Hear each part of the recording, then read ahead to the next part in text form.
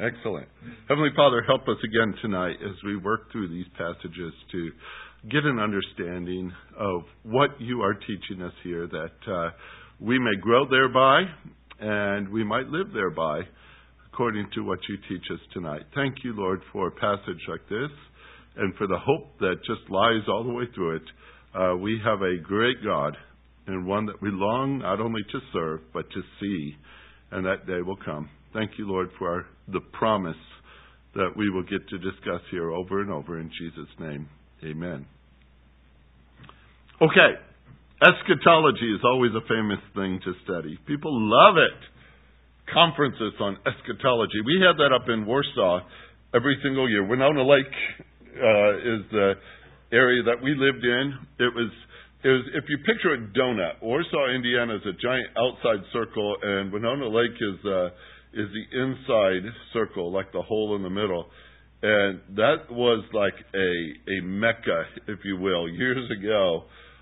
Billy Sunday's work was there, and Billy Graham had come to town, and the conferences, year after year after year, they'd set up a giant tent-like dome that had sawdust and benches in it for guys to come and do evangelistic messages. And it was a place where people flocked every single year to hear prophecy conferences.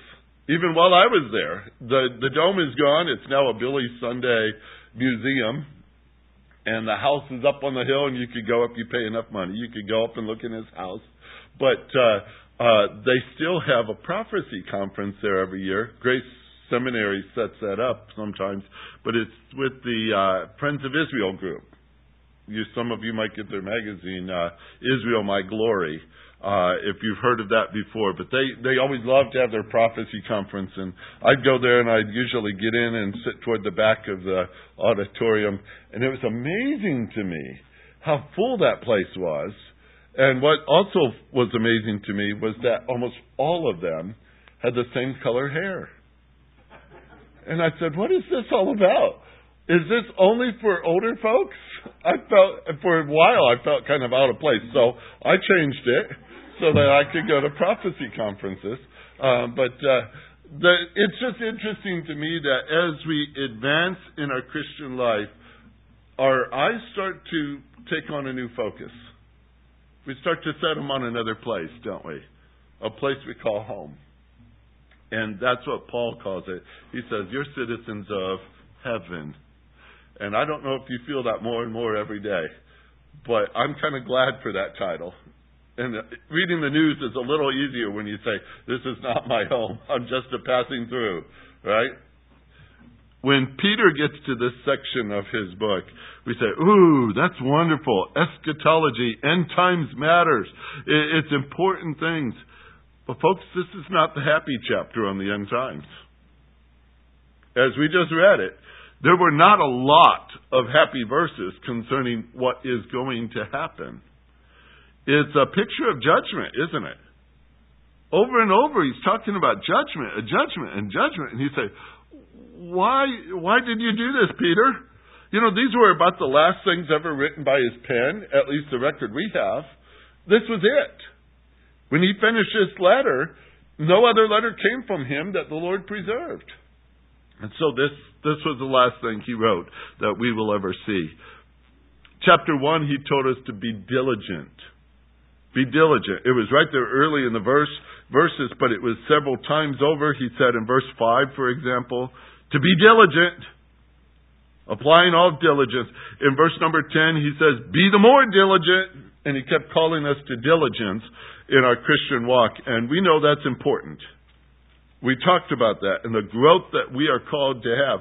That's very important. And we don't want to let up on that. Matter of fact, if nothing else, intensify it. Whatever you've ever been in your walk with Christ, in your diligence with the things of Christ, intensify them. That's the way Peter would come across here. Be more diligent. And then he goes into chapter 2, and that's not an easy chapter. We've been doing that, and we've been comparing that with Jude, and both of them together might have felt like last month was a real downer. I mean, we just went through all those verses together, both morning and evening, and it was like, wow, all these false teacher verses, and they're hard. And yet what I really loved about chapter 2 was in verse number 9, the fact that the Lord knows. He knows. He knows in this passage, verse 9, two things. Number one, how to rescue the godly. So, oh, that's wonderful. He does, doesn't he? Yeah, he's good at it. We have a track record of that all the way through Scripture, but we also will know that ourselves. How to rescue the godly from temptation, and he also knows how to keep the unrighteous under punishment for the day of judgment. And there is something also relieving about knowing that, although nobody likes judgment. But isn't it good to know that the Lord is just?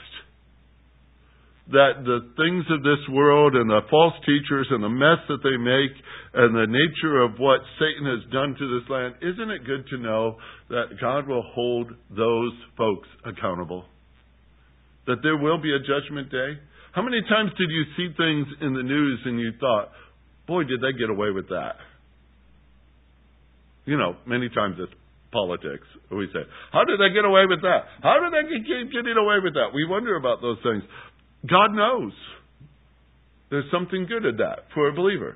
There's something good in that God knows. And He's going to take care of that. And I'm going to say, in the very end, when it's all said and done, we're going to say, Lord, you did it right. And that's where we're going to conclude it. And so I'm looking forward to seeing the Lord show His glory in those facets too. So we get into chapter 3 and it's like, okay, so now it's application time for the believer. We have the facts in front of us and what we're called to do. So what's chapter 3 all about? I call it motivation. It's the motivation to live holy lives. Verse number 11 was read to us just a few minutes ago. Since all these things are to be destroyed in this way, what sort of people, what manner of people is the words I heard. What manner of people ought you to be in your holy conduct and in your godliness? If all these things are true, and they are, how should it change the way we live now? You see? That's what Peter is discussing in this chapter. How does it change my life right now?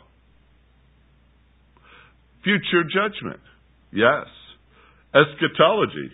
Yes. What's the purpose? It's to prompt right living now. I'll show you. Peter does it here. He talks through these things. We see that in verse number 11. Since all these things are to be destroyed in this way, what are we to do in our lives? How are we supposed to live them? Go back to 1 Thessalonians just for a minute. Keep your bookmark. 1 Thessalonians, a well-known passage, right? Chapter 4. You know the passage. What's it talking about? The rapture, right? It talks about the rapture. Verse 13 is where we usually pick up. We do not want you to be uninformed, brethren, about those who are asleep, so that you will not grieve as the rest who have no hope. For if we believe that Jesus died and rose again, even so God will bring with Him those who have fallen asleep in Jesus. For this we say to you by the word of the Lord, that we who are alive and remain until the coming of the Lord will not precede those who have fallen asleep. For the Lord Himself will descend from heaven with a shout, with the voice of the archangel, with the trumpet of God, and the dead in Christ will rise first. Then we who are alive and remain shall be caught up together with them in the clouds to meet the Lord in the air, and so shall we always be with the Lord. Therefore, yes, look, suddenly it turned into, what do I do now? All right, this is what we're going to do, but what do I do now? Therefore, right now, encourage one another. Right now, encourage one another. Turn that next chapter, chapter 5. Another well-known section of end times. This time we're describing the tribulation. Not a happy thing, but thankfully we're not here. chapter 5, 1 through 10. Watch this. Now as to the times and the epochs, brethren, you have no need of anything to be written to you. For you yourself know full well that the day of the Lord will come, just like a thief in the night. While they are saying peace and safety, then destruction will come upon them suddenly, like labor pains upon a woman with child, and they will not escape. But you, brethren, are not in darkness, that this day should overtake you like a thief. For you are all sons of light and sons of day. We are not of night, we are nor of darkness. So then let us not sleep as others do, but let us be alert and sober. For those who sleep do their sleeping at night, and those who get drunk at night. But since we are of the day, let us be sober, having put on the breastplate of faith and love, and a helmet, the hope of salvation. For God is not destined us for wrath, but for obtaining salvation through our Lord Jesus Christ, who died for us, so that whether we are awake or asleep, we will live together with Him. Therefore, encourage one another. You see how they did that again? Right now, what do? Encourage one another. I could take you to other places too. Corinthians does it, chapter 15. We go through the whole story of the resurrection there. Powerful section. Love it very much. But guess what the last couple verses are? The last verse, 1 Corinthians 15. After talking about death, where is your victory? Grave, where's your sting? All these other things. It gets down to this. Therefore, last verse, my beloved brethren, be steadfast, immovable, always abounding in the work of the Lord, knowing that your toil is not in vain in the Lord.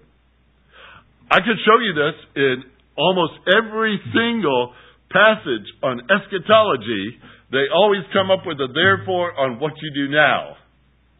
Because prophecy is not written just for curiosity. And yet that's what most people do. They're just curious. Tell us more. Tell us more. The bigger the slides and the more colored, the more impressed they are. Right? And they say, wow, this is the best conference we've ever seen. Because the graphics are so good. They get better all the time. But that's just curiosity. We know these things for a reason, don't we? That's the whole point.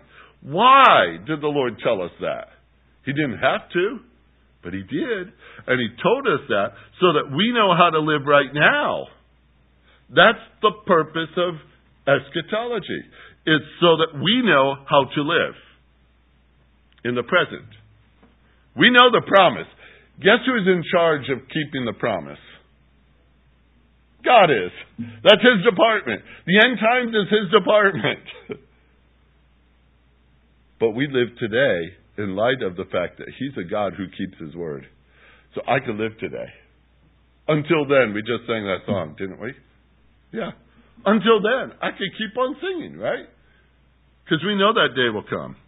I'm just starting your motor with this here in 2 Peter chapter 3, because he's going into eschatology. And some of it's pretty, and some of it's not pretty.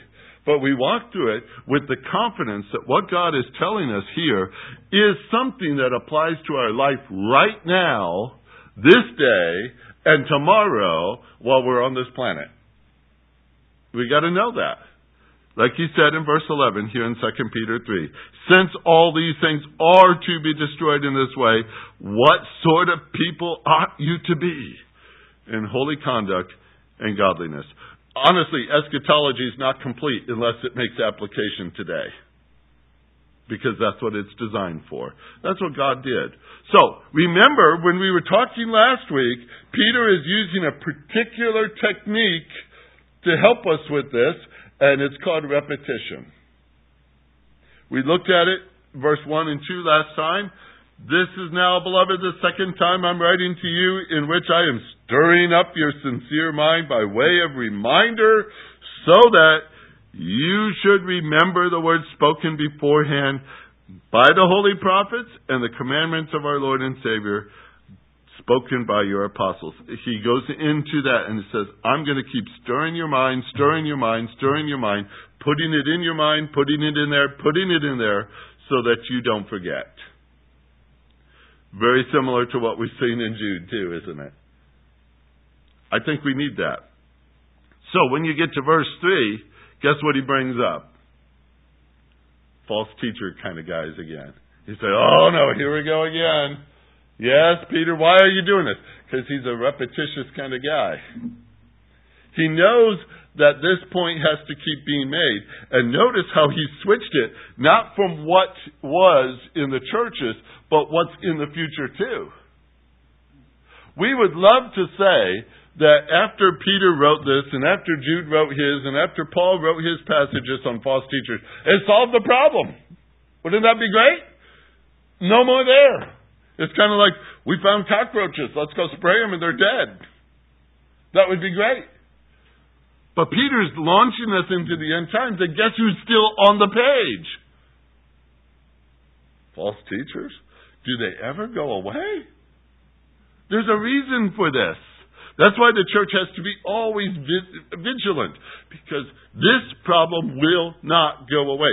Even in the way it says in verse number 3, understand this.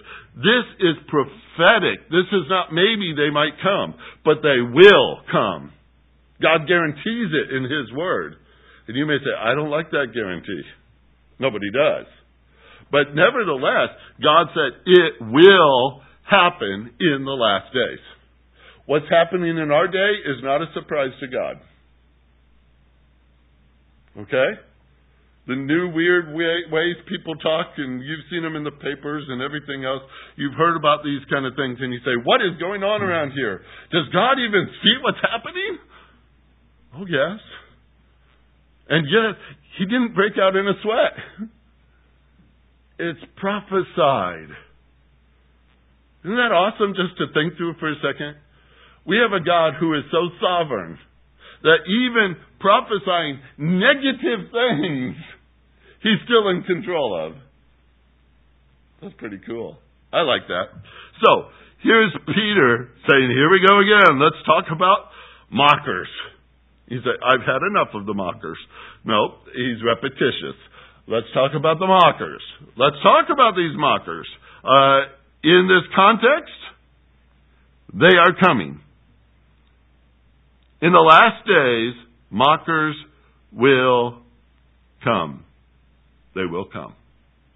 All of this is in application, so let's keep it in mind. He's repeating it because He's teaching us to help us remember. Peter's not here today, but his letter is. Peter says, I'm going to keep on saying this until you never forget it. And it's working. We're still talking about it. He's reminding us that even today it's still true. Verse 1 through 3 in this passage is one sentence in the Greek language.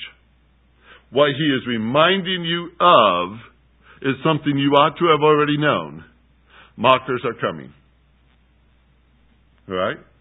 It's very good to know that. Because that's the only way we're ever going to be prepared for it, is if we know it's coming. And God says it's coming. Know this first of all. Okay, let's walk through it. Verse number 3. Know this first of all. Know this. I like the way he says this. Know this. Know this. This thing. This is the first thing. This is elementary. All right? If you're talking about, I've got 13 things I need to know. What's first on the list? This. This is the first thing he brings to our attention. He says, I want you to know this. And let me define knowing for a minute here. Because there's lots of different ways to say, I know something. All right? You can say, yeah, I know that. And that's common knowledge. You can say, oh, I know. And you're telling somebody, leave me alone. Isn't that about what that means? They're saying, oh, you didn't do this. I know. Did you really know? Well, we don't know. But they're convincing you, aren't they, to leave them alone. They know. Sometimes they use it as a shield. I already know. And those kind of things. Here he's saying, this little word is, to know in this way is to assume the character and the appearance of, to come to a particular state or condition of knowing this. This is a lot more than just put it down in a log, put it down in your notebook, put it down as my eyes have crossed this page once before. But this is more intense. This is the experiential knowledge that you learn by. You know it because you've seen it. You've known it because you've experienced it. You know it because you know God's Word is true and you trust that. You have come to a place, you've grown to a place where you assume this character trait of knowing it. It's not just, I've done this action once, but anytime you assume the character of something, you have practiced it for a while. You see the difference? Some people say, well, I know that because you told me. Other people say, well, I know that because I've been practicing. I know how to do it. That's the kind of knowledge he's talking about here. It's not the simple, theory. It's not the simple trivia kind of knowledge. It is, I've experienced this. I've grown to trust these words. I know them. I know them. I know them. I know what? Well, This, based on the information you have received from the apostles and the prophets, this is what you need to know first. It's foundational. It's practical. It's an applicational side of Scripture. It's what's known by repetition. It's noticed. It's coming true. And I'm going to know it and keep on knowing it. That's the way Peter's writing it. They are coming. They are coming. There's a lot of people who have different views of what's going to happen in the end. There are some who think that things are going to get better and better and better and better, and pop, the Lord's here. Kind of like one of those, you're cranking up the box, and you're thinking, it's going to happen, it's going to happen. And there are some who have thought that over the years. That if we just clean up this world just right, the Lord is going to say, I can't wait to get down there. Let's go. And they build their whole theology around the fact that the world's getting better. Have you ever noticed it getting better? Just curiosity here. That was big until World War I. And suddenly it was like, wait a minute. And then World War II? That flattened it. And you say, okay, then that's gone. No, it's not. It's back. It's back with a vengeance. It's something that really needed a vaccine to have solved it. Because it's here now. It's being taught. And it's wrapped up, believe it or not, in environmental movements too. They think it's just going to get better and better and better. And then the Lord's going to come. Well, you know what? That would put a lot of responsibility on us, the church, would it not? If so, we better get out and clean up the trash, in the ditches and everything else.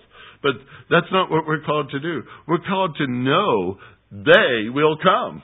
The mockers will come. Those who don't think that and that think that everything's going to get better are oblivious to this truth. And guess who's going to get sucked in right away? Those who are not watching. Those who are not expecting. It says they will come. They will come, not might. The future tense doesn't have a might, by the way. In the Greek language, the future tense is always reality.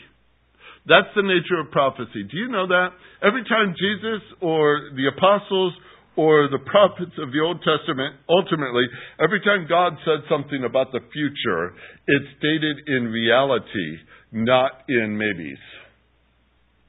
I love that about the future tense. There's all kinds of different ways you could work with potentials and subjunctives, we call them, and all these other things. And in the Greek, you could say, well, that's a maybe, that's a maybe, that's a maybe. I hate to tell you where all the maybes are. It has to do with our response as Christians to God's Word. I hate that, because the maybes always sit in my shoulder. And I say, I don't like the maybes. But whenever God talked about the future, He never said maybe. He always used this tense. And this tense never was spoken outside of what we call the indicative mood. The indicative is reality. It's always, always reality. And that's what I love about prophecy. God is not wondering what's going to happen. There's a group out there called open theists. Their basic belief is God is just as surprised about tomorrow as you will be. He does not know the future. That Things happen to you. God has to figure out, how do we solve this one? And He's constantly working as a responder to our problems. I'm not comfortable with that, and I know you're not either. I believe God is sovereign and the initiator. He already knows the end from the beginning, and for that, I put my trust in Him. He knows tomorrow before tomorrow ever comes. How do I know that? Because He even knows what I'm going to speak before I say it. He knows my thoughts. He knows my future. But read Ephesians chapter 1. Read Ephesians chapter 2. He's already got you seated in the heavenlies in Christ Jesus. Your seat's already there. He already sees you there because He knows you're going to be there. I love that about our God. He knows the future. And there's no question mark to Him. None. You get that? I hope. That's important because that's what prophecy is designed to be. Jesus didn't guess what was going to happen. And did He ever talk about the end times? Oh yeah, lots and lots of times He talked about things to come. Paul wrote a lot about the end times. And we gleaned from those passages wonderful things. But Paul wasn't just grasping at straws and hoping for a good outcome. Maybe somehow convince somebody of something new they'd never heard before, and I'm going to make this up and see what happens. That's not Paul's style. God says, tell them this, Paul, this will happen. And that's the way the Lord wrote His prophecy. All the way through. All the way through. And so there comes along the blasphemer, we call him, or the mocker, or whatever, scoffer. I think that was the term I heard over here. The scoffer. We start putting these people on the page and we say, what's wrong with these people? They don't believe it. Because they don't believe God. They don't have their trust in Him. Every time they open their mouth, they deny the truth of God's revelation. They deny it. Mockers will come. Mockers are not fun to have in the room with you. All right? It makes it harder. It makes it harder to be confirmed in our conviction when somebody's there next to you mocking it. Isn't that harder to deal with? Nobody likes a mocker. I always thought of the mockers. The mockers would come with their mocking. It kind of reminds me of pipers and piping and drummers are drumming and mockers are mocking. Sounds like a 13 verse to a song we know. Who wants that for Christmas? Mockers are going to mock. We years ago we had this cat. We called it Spunky. All right. Philip was very little, and this little cat Spunky was a kitten. It was kind of a strange story, but our neighbor had a bunch of kittens, and this dog moved into basically onto our front porch. And it wasn't our dog. We didn't know whose dog it was, and it wasn't the best behaved dog. It would eat shoes and things like that. If you left them out, it would eat them. And it happened to kill the neighbor's cat. We felt really bad about that. And we thought they felt bad about that too. So we went out and bought a kitten for him and brought it back and handed them the kitten. They said, we don't want your kitten. Guess who got a kitten? We got this new kitten. And we weren't expecting that. And Philip was young. And so we named it Spunky because it had that character. It was a pretty little calico kitten. It loved where we lived. Our little house, it was 600 square feet. That's like a bedroom for some people. But it was just a little bitty house, and it was wooded all the way around the house. This was in Birmingham, south of Birmingham, out in the woods, really, the little bit of hills and things. And yeah, we had copperheads and things like that out there in the woods, and that's not too fun to have around your house. But nevertheless, it was full of wooded area around us. And Spunky grew up hunting. Loved to hunt, go outside and kill things and bring them in and stuff like that. We moved into the city of Birmingham in a very residential area. House right next to the next house and all these other things. And we were on the corner block, and so there's a street in front of us, a street beside us. We're sitting there right on the corner, and Spunky was in the worst mood I'd ever seen. Where's my hunting ground? I have nothing else left to live for. You saw that look on her face as she walked around just drooping because she couldn't hunt. And she was really upset. And you try to play with her. She didn't want that. She didn't want anything. We found out there's a mockingbird in the neighborhood. Do you know what they like to do to little cats? They are the meanest little birds.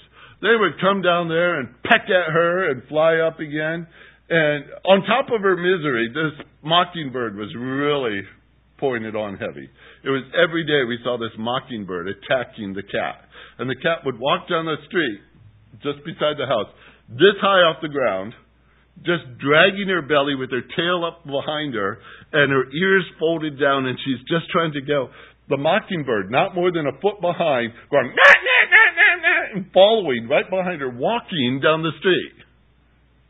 And I thought, boy, that cat's got to be embarrassed on top of it. Just the whole scene was really humiliating to watch this mockingbird mock our cat. That's what it did. Until the morning I opened the front door and it was laying dead on the front porch. You can only go so far, Bill. And that's it. The mockingbird was done. We had a squirrel that tried that game too. He'd come down 6 feet from the telephone pole, wag its tail at the cat, go, nah, nah, nah, nah, nah, and then run back up. And then the tail was on the front porch the next day. Suddenly, Spunky was a happy little cat. A new hunting ground, but she found a place to live. But every time I see the word mocking, guess what comes into my head? That bird walking a foot behind my cat, going, rah, rah, rah, rah, rah, and making my cat feel like dirt. Mockers do that to us. They shake us on the inside. We don't like it. Nobody likes it. But this is a picture of what Peter says. They're going to come. You're going to hold to your faith, your truth. You have it in Scripture. You believe it. But you're going to be the minority. Do you know we are? Theologically, we're in the minority. To believe that the rapture is going to occur soon, to believe that the tribulation follows that, to believe that the millennial follows that, and then we go and be in the presence of the Lord in the new heaven and new earth. Do you know how many groups really believe that? Very few. The majority of denominations, if they have any eschatology whatsoever, is the basic idea that someday the millennium's just going to come here. And we're going to be in it. And that's the way it's going to work. And they skip the rapture, and many times they skip the tribulation because they're just looking for that big kingdom experience when everything happens, and suddenly we're there. Some even believe we're in it right now. I'm always surprised by that theory because I look outside and I don't see the millennium. Do you? There's one way to test that. Go play with the first snake you see. If it bites you, you're not in the millennium, okay? That's how simple this works. But they believe this. And we are honestly in the minority. To hold to a literal, grammatical, historical, contextual interpretation of Scripture, to hold to the fact that this is the pre-millennial, pre-tribulational viewpoint of what God is going to do, to believe in a rapture, puts you in the minority. And you will be mocked for it. Because we are. We are mocked all the time. We're pursuing the truth, and they're pursuing their mocking. They're coming. And I think they're here now. But their character just kind of sticks out here, doesn't it? Mockers will come with their mocking, following after their own lust, it says. Now that's reminiscent of all the passages we've ever been seeing, but I just wanted you to know, these are still chapter 2 kind of guys. We're not on to a new group here. What you read about in chapter 2 is still the nature of those who are coming. We thought we could be past them in chapter 2, but the only thing is that these are the same guys who will still be there, and they're going to mock. They're going to mock. In Philip's translation, they said men whose only guide in life is what they want for themselves. going where their passions lead, one said. Behaving in line with their own lust, another said. Governed by their own passions, ruled by their evil desires. Guess who they promote? Themselves. And guess who they demote? Everybody else. Especially the targets who believe God is true. They're mocking. They're going to mock. They continue to mock. It just goes on and on. But you know that's a contrast to what you're called to do. It's a contrast. What are we supposed to do about other people according to Philippians 2? Do you know? Maybe you don't. Is that the next series? We humble ourselves, but what do we think about other people? Did I hear it?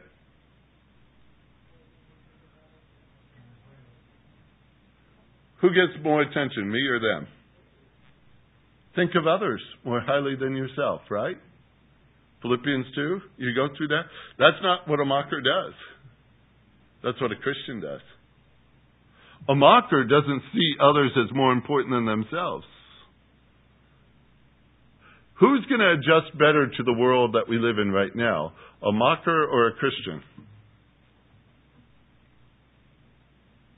The mocker will.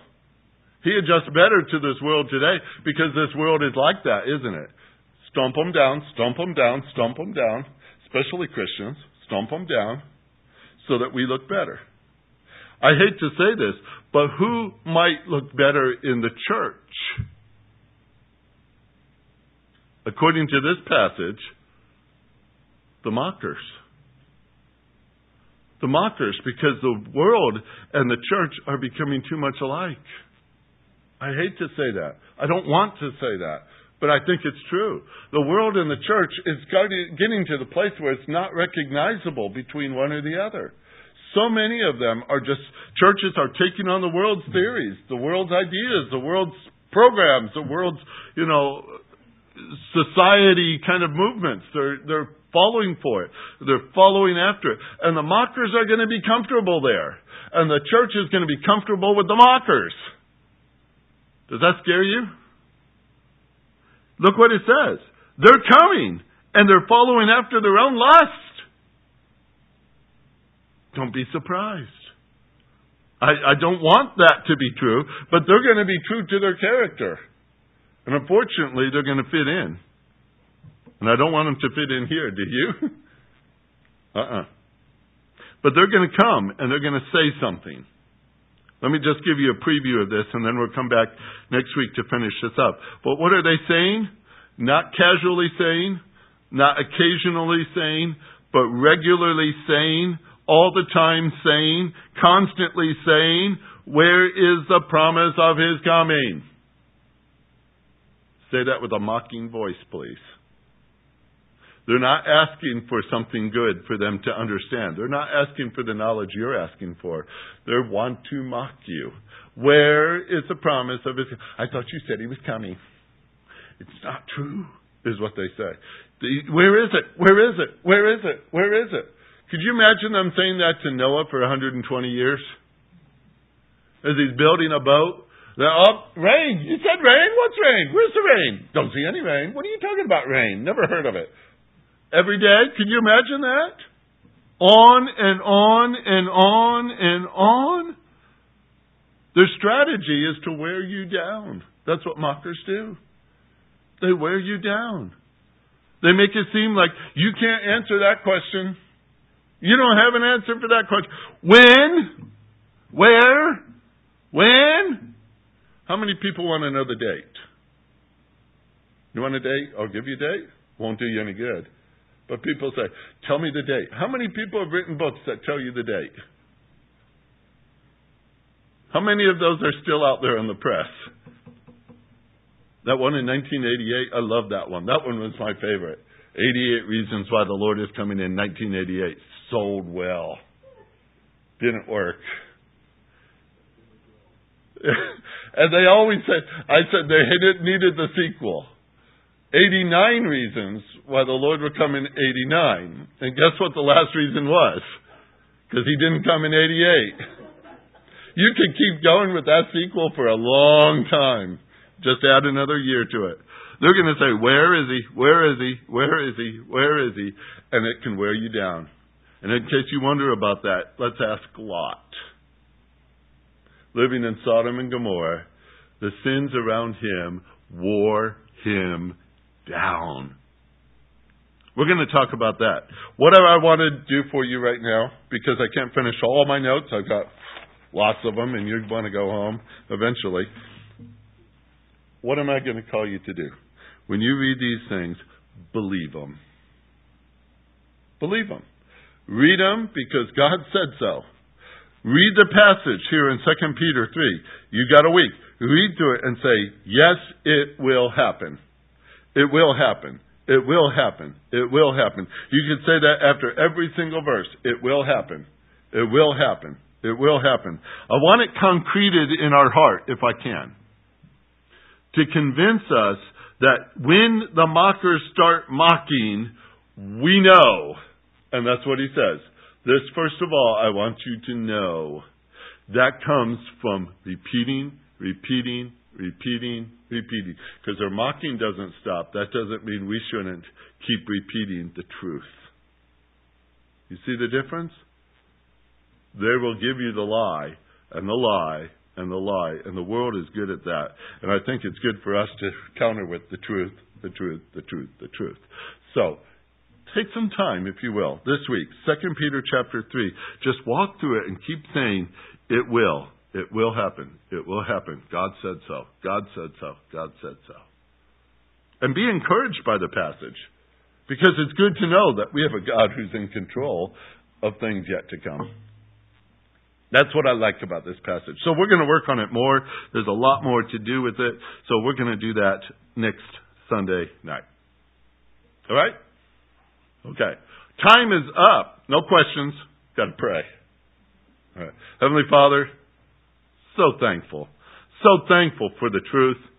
So thankful that you have given us the opportunity to see it with our own eyes, to read it, to believe it, to be in a fellowship like this where we can believe together and find that encouragement that we needed. As we heard so many times here tonight, at the end of a great prophetic passage, it says, now encourage one another. Encourage one another. And I feel that we've been encouraging tonight, even though we know the end times is not a pretty picture. It's good to know that you're in control. And it's good to know these words are true. And thank you, Lord, for giving us another cause to trust you. We need that today, and we need it for this week. So I pray that you draw us to your word. Help us to build that confidence in it, that these things are true, and to live by them. And I just pray, Lord, that you bless this week. Give safety and give encouragement and give strength and lift us up to make us more like Christ.